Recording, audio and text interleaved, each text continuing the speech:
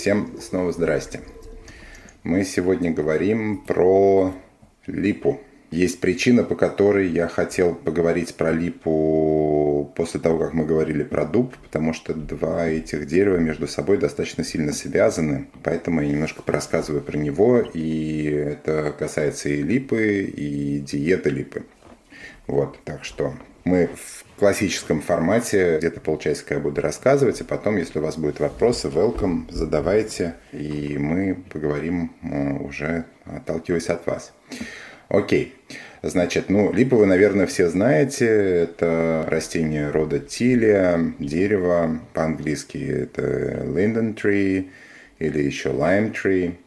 В Америке оно в целом не растет. Оно растет преимущественно в Евразии и в Северной Африке. Мы все, наверное, его помним по запаху, по виду, если когда-нибудь жили в тех краях. Замечательное дерево. У него есть несколько интересных особенностей чисто ботанических. Во-первых, растет оно действительно достаточно долго, может вырастать высоким. Зеленые такие листья, бывают серебристые листья в форме сердечек, такой характерный.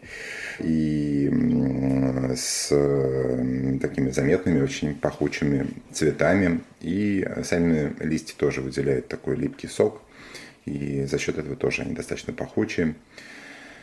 Дерево известно, использовалось тысячелетиями, кажется, в разных культурах, начиная с Египта древнего. Еще в Древнем Египте оно в медицинских садах высаживалось, выращивалось. И одно из самых, наверное, популярных деревьев, которое встречается в мифах всяких разных народов, которые населяли Европу и от севера до юга, от запада до востока. И я, как и в прошлый раз, начну с медицинских свойств липы, для чего ее применяют и с чем ее, каким образом это делается.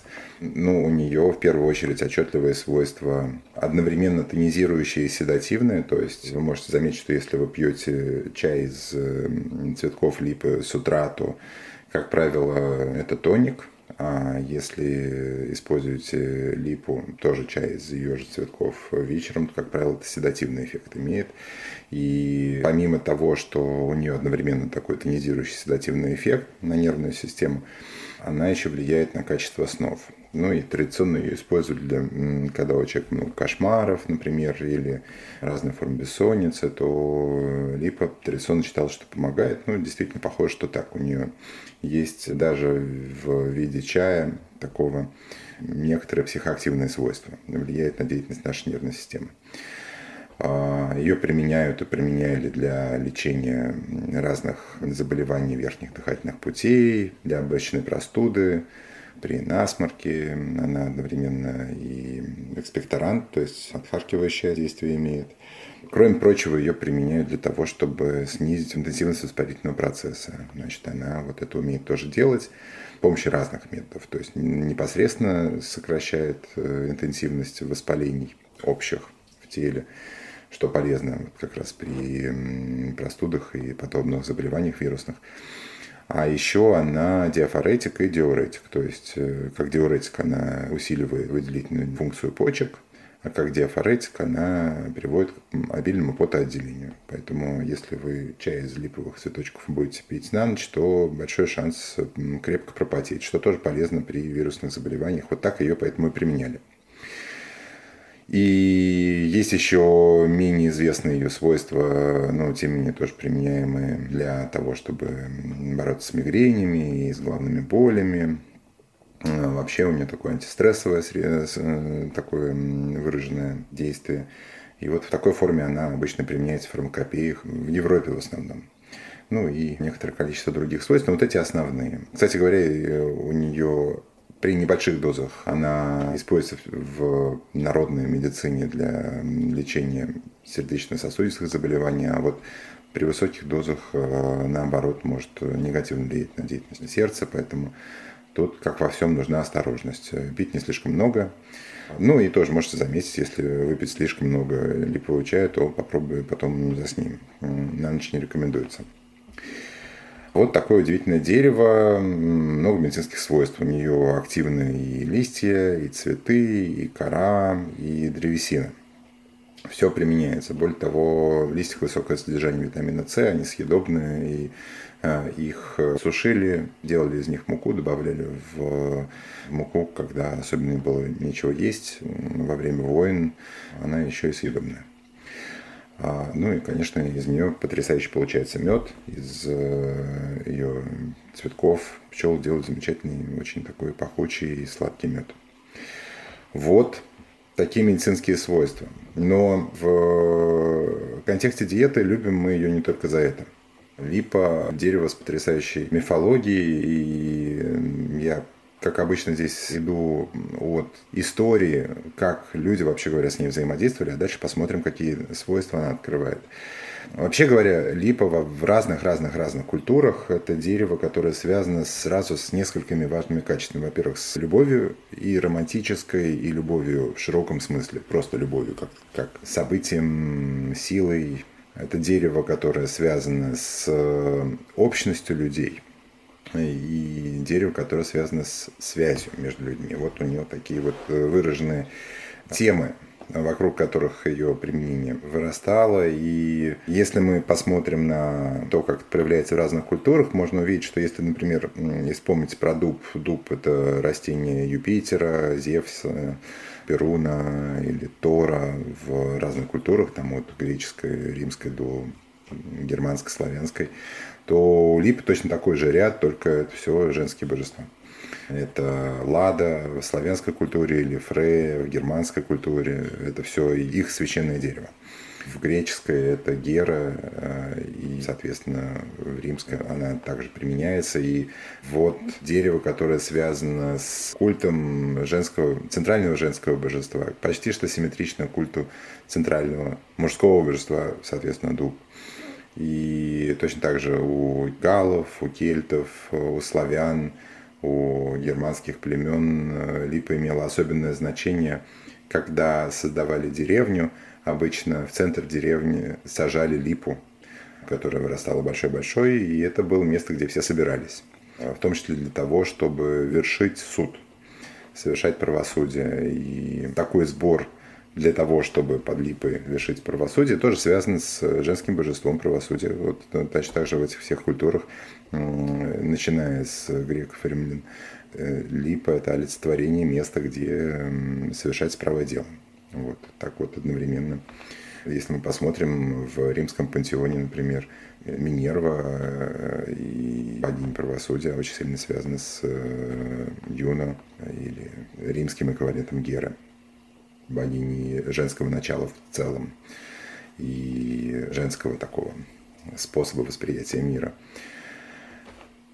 Ну и, конечно, да, все свадьбы тоже совершались под липами, и майский фестиваль, который в германских культурах очень развит, тоже связан с цветением липы, с вот этой силой соединения мужчин и женщин.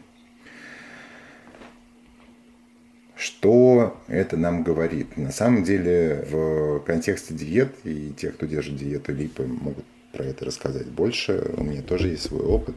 Те свойства, которые липа открывает, связаны вот как раз с мифологическим ее основанием в разных культурах, которые я назвал. И это совершенно не случайно. Кажется, люди обнаруживали контакт с липой во все эти времена. Он более-менее одинаково устроен. Это соединение с любовью в самом глубоком и радостном смысле. То есть это не только романтическая любовь как таковая, хотя романтическая любовь тоже, и липу, если вы почитаете про это поподробнее, активно применяли в любовных заговорах, в любовной магии, для того, чтобы человек мог наконец это в себе открыть, или для того, чтобы даже приворожить кого-то. Вот там есть полно разных историй, как это делалось. Но в целом это определенная форма любви. Это любовь, в которой есть сила. То есть любовь, которая проявляется как принцип существования. В этом смысле липа несколько напоминает роль, которую занимает кока у индейцев, живущих в Андах. Хотя, конечно, совершенно другое растение и есть отличия, но вот это значение такого универсального символа любви, оно проявляется в диетах очень отчетливо. Липа также открывает способность к ясному сну, проясняет сны, расчищает их, делает их более светлыми. И это указывает нам на психоактивные свойства липы, которые во время диеты можно обнаружить и днем. То есть свойства ясности, солнечного такого света разворачивается и днем, и ночью, если вы имеете дело с ее диетой. И опять же, в традиционных культурах в использовании липы было и для предсказания будущего, для гаданий, для того, чтобы во сне увидеть, как все будет разворачиваться так или иначе. У липы есть свойство защиты, выстраивания внутренней защиты по отношению ко всему, что нарушает вот эту способность соединения с любовью. То есть ее свойства связаны еще и с укреплением духа и способностью претерпевать разные невзгоды, болезни и так далее. И вот 3 таких аспекта, как правило, раскрываются в диетах. Если посмотреть на то, каким образом липа и ее диета соотносится с диетой дуба, здесь почти всегда будет такая диада, такая вторая сторона этой двойственности. Если дуб – это отчетливо мужское растение, в том смысле, что оно пробуждает качества, которые мы традиционно соотносим с маскулинностью и с мощью, с вертикальностью, то у липы это то, что архетипически считается женским. Соединение, горизонтальность, соединение сердец и открытие и укрепление сердца. Вот в сочетании они выступают как такая пара. И в этом смысле и в славянских, и в германских, и в кельтских, и в гальских племенах и традициях эта пара практически всегда так мифологически и выстраивалась. Как супружеская пара 2 верховных божеств в мифическом смысле, как 2 основных дерева, которые высаживались в священных рощах, как 2 принципа, между которыми возникает некоторая связь. Если вы когда-нибудь читали Овидия «Метаморфозы», там изложена одна из таких вот самых красивых историй, которые вот свойственны греческому мифологическому мышлению, про Филимона и Бавкиду.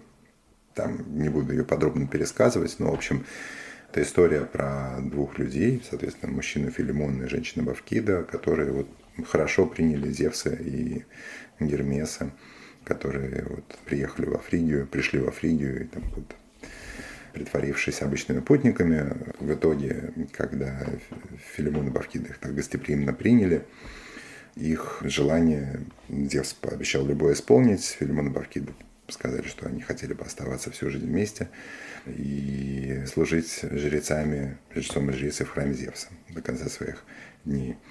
И после их смерти Зевс их превращает, соответственно, в дуб и липу, которые растут из одного корня.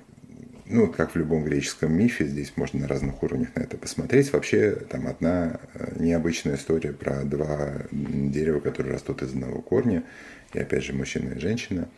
Другая история, что это часть жреческой культуры, несомненно, и культ Зевса был связан с обоими деревьями, и одновременно культ Геры был связан непосредственно с липой, как таковой. Ну и в разных народных культурах вокруг этого тоже возникали истории. Если венок из дубовых листьев – это венок полководца или солдата, или это венок, который там связан с воинской славой, то венок из листьев липы связан с плодородием. Его надевали для того, чтобы было детей побольше, символизировать силу брака. Вот так его применяли. Так что про любовь и про соединение. Ну и, наконец, последняя история про сны и особенность липы в этой части. И если помните, когда мы говорили про дуб, я рассказывал про свойство дуба открывать сны, и такое портальное растение, такой трикстер, который открывает способность путешествовать в снах. Что-то подобное с липой тоже связано, но в ее аспекте. То есть она открывает ясность снов, и в ней тоже есть портальный аспект, но он устроен скорее не как перемещение между пространствами, а в большей степени способность направлять вот такой свет, собственно, ясности в сновидное состояние. С практической точки зрения это может приводить к тому, что люди, которые держат диету липы, могут обнаруживать как сновиденность обычного повседневного существования, бодрствования, так и почти что бодрствующую природу сна. То есть граница между сном и явью может размываться, настолько ясными становятся сны или настолько сновиденными становится повседневная реальность. Это вызов этой диеты, если мы идем full power и диетим не только ее цветы, но еще и древесину, что само по себе незабываемое впечатление. И если вам такое когда-нибудь предстоит, то я вам по-настоящему завидую. В первый раз такое пережить очень интересно. В этом смысле оба растения мощны в том плане, что они перевязывают с собой нашу бодрствующую реальность и нашу сновиденную реальность. У них есть способность быть активными и там, и там. Ну, если вкратце, то, наверное, это все, что я хотел для затравки рассказать про липу. Про ее диету. Как я говорил, активные компоненты липы есть и в цветах. И в зависимости от того, какие цветы мы используем, более непосредственно после начала цветения или уже полностью раскрывшиеся, мы получаем разный эффект. В коре и в древесине. Древесина липы, мягкий слой, называется заболонь. Ее отваривают, и получается, собственно, то, что пьется во время диеты. Одно из самых психоактивных растений, которые, в принципе, вы могли бы себе представить, как ни странно, вообще. Поэтому тут требуется некоторое мужество, чтобы на такое решиться. Но, опять же, и плоды у нее тоже прекрасные. Вот. И что я хотел еще рассказать вам про это? Да, пожалуй, это основное. Но если у вас есть вопросы, давайте поговорим поподробнее. Боря, есть вопрос. А можно ли соединять диету липы с каким-то еще растением? Ну, то есть вот диетить два растения вместе, или это не очень хорошая идея? Можно диетить несколько растений одновременно. Это тоже часть традиции диет. Таким образом делается. Но только надо понять, зачем. Ну, то есть технически можно. Практически мы же идем от задачи, для чего диета та или иная берется. Я не пробовал. И более того, я бы сказал, что диета деревьев, липа дерева, соответственно, диета деревьев в целом обычно подразумевает, что есть какая-то основа, какой-то ствол. То есть можно так же, как и дуб с розой можно диетить, наверное, липу тоже можно диетить чем-то, но что-то будет в центре диеты находиться. В данном случае липа, конечно, окажется в центре. А можно тогда еще один вопрос, а что значит в центре? То есть вот когда ты диетишь два растения, а ты говоришь одно, а второе растение, оно какую роль тогда выполняет, когда ты диетишь? Ну, диета есть геометрическое представление почти всегда. Опять же, если те, кто диетил или собирается, могут с этим познакомиться, мы обычно воспринимаем ее геометрически внутри нашего пространства, и в ней есть определенная структура. Вот, и поэтому в этой структуре всегда будет какой-то центр, будет какая-то периферия, будет горизонталь, вертикаль, будет структура вокруг этого всего. И обычно диета деревьев воспринимается, как если бы мы что-то выращивали как вертикаль во время диеты. Да? Ну и, соответственно, соединяли это с теми растениями, с которыми мы познакомились до этого раньше. Поэтому я и говорю, что будет какая-то центральная часть этой структуры. Как правило, деревья ее занимают. Да, все, поняла. Спасибо большое. А вот есть бабинсана, и она вроде как обладает немножко похожими свойствами. Вот как липа коррелирует с бабинсаной или даже с розой? В каждом из трех растений, которые ты назвал, есть аспект любви, действительно, который может раскрываться во время диеты так или иначе. То есть, когда мы говорим любовь в этом контексте, обычно это репрезентация деятельности сердца и сердечной мудрости. Но разные аспекты, то есть розы обычно связана дуалистичность романтической любви и претерпевание невзгод, связанных с тем, чтобы открыть эту способность романтической любви. То есть даже любви в широком смысле и претерпевание.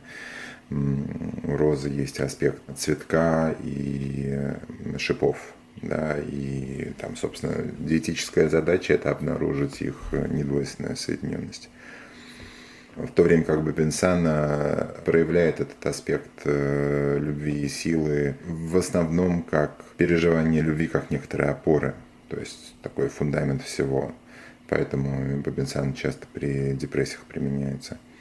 С липой я бы сказал, что метафорический аспект любви, который раскрывается, это любовь как мягкая сила.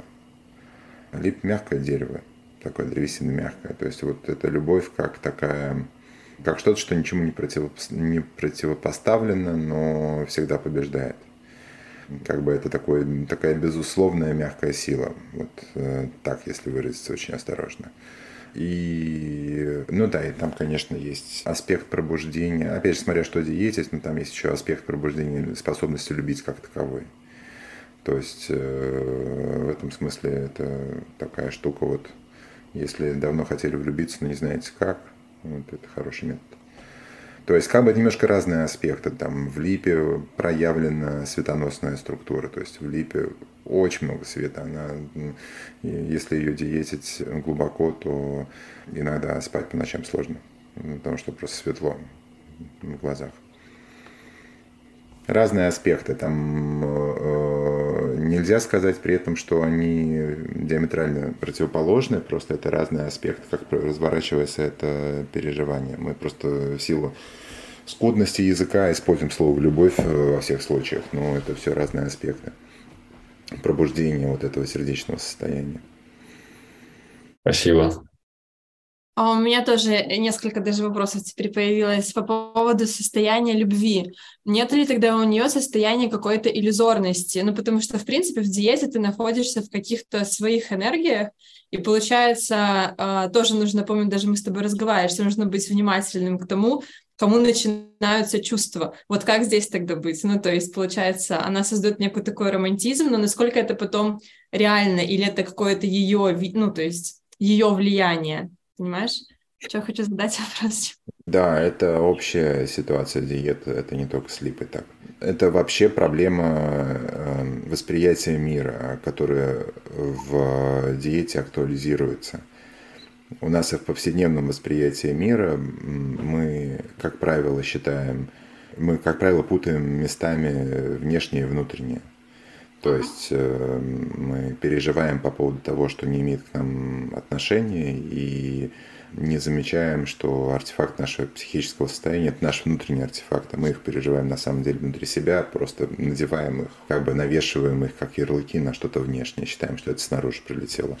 То есть в патологическом смысле наше повседневное существование – это когда там, как ребенок маленький, который обижается на стенку, потому что он в нее головой влетел. Ну, вот считает, что стенка виновата, потому что она такая твердая, и его страшно обидела. Вот. Ну, это смешно, когда мы имеем дело с маленьким ребенком, но когда мы становимся взрослыми и делаем то же самое, то это уже совершенно не смешно, потому что нам просто родители не могут ничего сказать по этому поводу, как мы в такую ситуацию попали. А диета это актуализирует, и в этом смысле любая диета – это ее вызов по-настоящему, когда мы, переживая некоторое внутреннее преобразование, то есть когда у нас раскрывается что-то внутри, начинаем это моментально присваивать, надевать это на внешний мир. Поэтому раскрытие способности любить, раскрытие сердца как процесс – в силу того, что наше внимание может быть не натренировано, чтобы заметить, что это внутренний процесс, это с нами непосредственно происходит, это такая самотрансформирующаяся система, мы имеем тенденцию, если не натренированы, моментально это надеть на что-то другое, спроецировать на что-то другое. И сказать, это я вот туда влюбился, вот в этого человека, да, там, выдать это куда-то наружу. Для того, чтобы это не происходило, используется аскетическая практика, поэтому диета аскетическая практика. То есть мы стараемся не контактировать с внешним миром настолько, чтобы эта проекция произошла, потому что она может произойти слишком быстро, и мы можем не успеть просто среагировать. Поэтому требования к форме, контейнеру диеты и образуются таким образом, чтобы мы могли распознать факты психического преобразования, душевного, духовного преобразования в связи с диетой, как факты нашей внутренней жизни. Для того, чтобы, когда мы уже с этим познакомились и поняли, что это у меня так развернулось, мы могли научиться это интегрировать в реальность. Но не наоборот, потому что если мы это сделаем в обратной последовательности, у нас раскрывается что-то внутри. Это чисто энергетический феномен. А наше сознание еще совершенно не в состоянии с этим фактом соединиться. Мы просто влетаем в следующие ситуации нашей повседневной жизни вслепую, не понимая, во что мы ворвались. С диетой Липы есть особенность и вызов, если мы прям по-настоящему диетим ее вот прям плотно-плотно. Там действительно сложно отличить сон от реальности. Буквально в повседневной жизни очень сложно понять, я сейчас сплю или я сейчас бодрствую. Потому что сны становятся очень яркими, а реальность становится очень, очень зыбкой. И поэтому там важно держать контейнер, чтобы не заблудиться в этом. Во-первых, это учит тому, что реальность действительно носит сновидный характер, но тогда это предмет для исследований. Вот это как раз то, чему она учит, как с этим познакомиться на этом уровне. Любая диета серьезного растения учителя, всегда разворачивается на нескольких уровнях. Вот на уровне взаимодействия с реальностью он вот такой. На уровне пробуждения сердца он, как я до этого описал.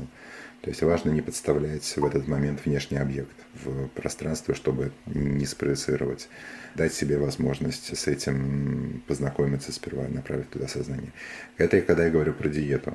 Магические применения, в том числе в любовной магии, используют этот же эффект противоположным способом, наоборот, не направляя туда внимание, просто выполнить этот перенос самым простым способом, то есть побудить это чувство и перенести его на другой объект. Но в этом и теневая сторона магии, что, в общем, она не то чтобы всегда этична, и не то чтобы она всегда приводила к благим последствиям, потому что, то есть это действие все равно произойдет, энергетические действия это произойдет, но можно даже не успеть понять, что произошло, как это было устроено. Вот. Но если мы к этому подходим с позиции практика, то тут очень важна аскеза. И это, кстати, уникальная ситуация такой работы, что в ней всегда есть двойственность, даже если мы имеем дело с растением, которое связано, казалось бы, с чувством, которое развернуто во внешний мир. Практика для того, чтобы это наработать, почти всегда очень аскетическая, почти монашеская, чтобы понять саму силу, с чем мы имеем дело. То есть такая немножко жреческая практика. Угу. Да, очень круто, спасибо. И еще у меня один вопрос по поводу сновидений. То есть если открывать, допустим, учебную диету, да, и если работать именно с видением, скажем так, запоминанием снов, да, то есть вот как бы более открывать какой-то виденный процесс. Липа тоже здесь может помочь? Я правильно услышала или нет? Тут нужно тогда более детально говорить. То есть, да, но смотря с чем именно ты собираешься работать в контексте работы со сном. То есть я бы сказал так, это точно можно научить прояснению снов, то есть более ясным снам. То, что lucidity, luminosity, вот эти свойства, то есть их прозрачности для сознания. Но для этого нужно еще практику делать соответствующую, чтобы внимание в сне не терялось. Чтобы это было не просто такие американские горки разноцветные, а чтобы там внимание было. Там тогда нужно делать соответствующую практику, которая позволяет сохранять осознанность во сне в таком сочетании.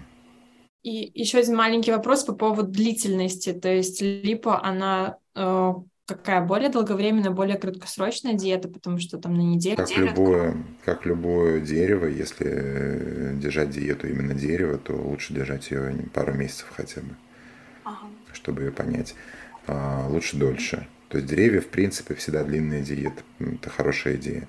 Но при этом для того, чтобы получить в лечебной диете медицинские свойства, это может быть короткая диета. Например, если держать диету только цветков, липы и работать с чем-то очень конкретным, то это можно и за неделю, за две получить необходимый контакт. Тоже смотря как мы ее держим, то есть даже как там и дуб, можно диетить там листья, можно диетить корни, можно диетить кору. С липой то же самое, то есть можно диетить только цветы, и смотря какие цветы, тоже там разные свойства. Можно диетить листья, а можно диетить и дерево, древесину. Вот, и там разная будет глубина. Понятно, все. Спасибо большое. Спасибо. Угу. Мой тоже вопрос, но он не про липу, а в целом про процесс открытия диеты. А можете сказать, что делает человек и вообще как выглядит процесс открытия диеты?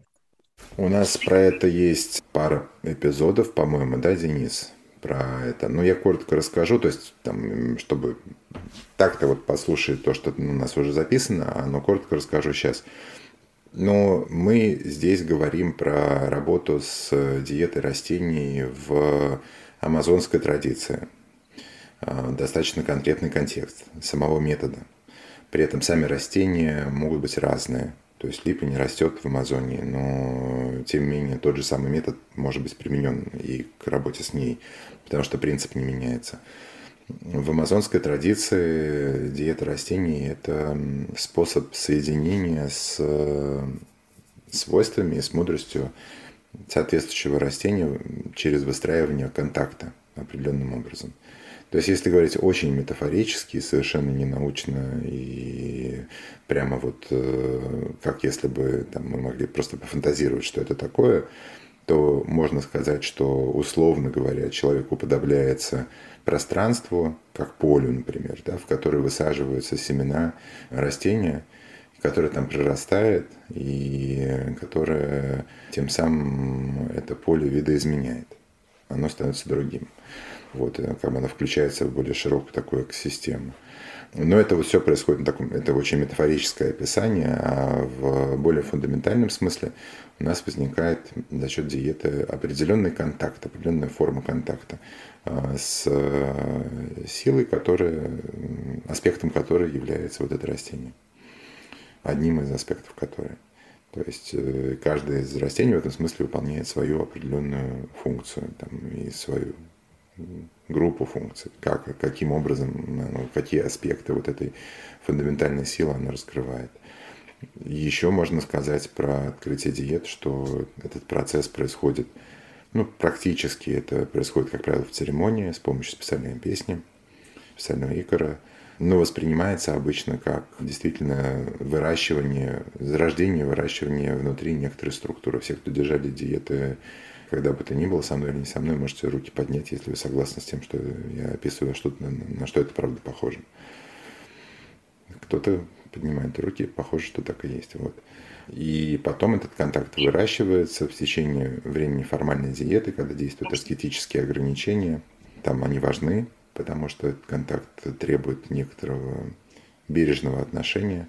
То есть это практика аскетическая, в течение этого на нас распространяются важные ограничения, чего нам нельзя делать, чтобы не нарушить этот процесс. После того, как этот контакт упрочен, происходит его оформление, защита, и он разворачивается дальше уже не требуя таких же аскетических ограничений. В большинстве случаев бывают диеты, которые требуют их очень долго.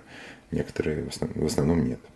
Вот. Диеты в этом смысле бывают учебные и лечебные, очень грубо, хотя там это разделение условное, но очень грубо там можно сказать, что они бывают учебные и лечебные, и учебные связаны с соединением с мудростью растений в очень широком смысле.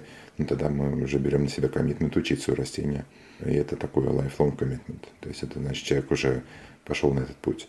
А лечебные – это так же, как в аюрведе, применяются вот такие методы для того, чтобы с помощью контакта с растением получить те или иные их медицинские свойства, и они что-то починили у нас там внутри, что-то там подлатали, поднастроили, подраскрыли, почистили, вот так далее.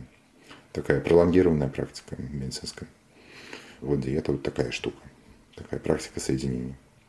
Обычно открывается в церемонии и формальной части, и, как правило, закрывается в церемонии, хотя это не обязательно бывает по-разному, и можно и дистанционно это делать. Там, есть разные способы. Церемония обычно это очень конкретное переживание, как это делается там.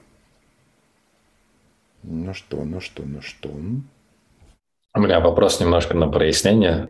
Ты говорил, что липа, она направлена на аспекты любви, и если хочется влюбиться, то вот, пожалуйста, есть возможность, способ, как это сделать. И в то же самое время ты говоришь, что в процессе диеты, то есть лучше, то есть максимально убрать взаимодействие с внешним миром, то есть убрать вот внешние аспекты. То есть если я правильно понимаю, то это получается как раз знакомство и открытие возможностей к этому чувству, к этим ощущениям изнутри себя, то есть в себе прежде всего. Да. Приблизительно так. То есть, я с некоторой усмешкой, конечно, говорю про прекрасную возможность влюбиться. Но смысл, да, конечно, такой. То есть, обычно мы воспринимаем нашу неспособность что-то сделать как некоторое препятствие, которое возникло в естественном течении нашей жизни. То есть, что тут как-то все течет хорошо, а вот тут как что-то мешает, не получается. То есть, нас бы это вообще не беспокоило, если бы у нас не было такого желания. То есть, у нас желание есть, а оно не получается. Поэтому есть потребность как-то преодолеть это. И диета позволяет действительно это сделать. То есть, что-то поменяется в этой настройке внутренней, чтобы этого препятствия больше не было. Вопрос дальше, как мы этим распорядимся, этим вновь открывающимся свойством.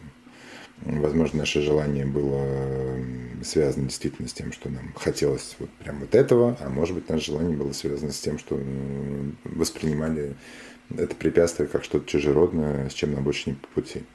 И на самом деле мы просто хотели некоторой целостности, и ради этого шли. А потом влюбимся мы, не влюбимся, это уже 18-й вопрос.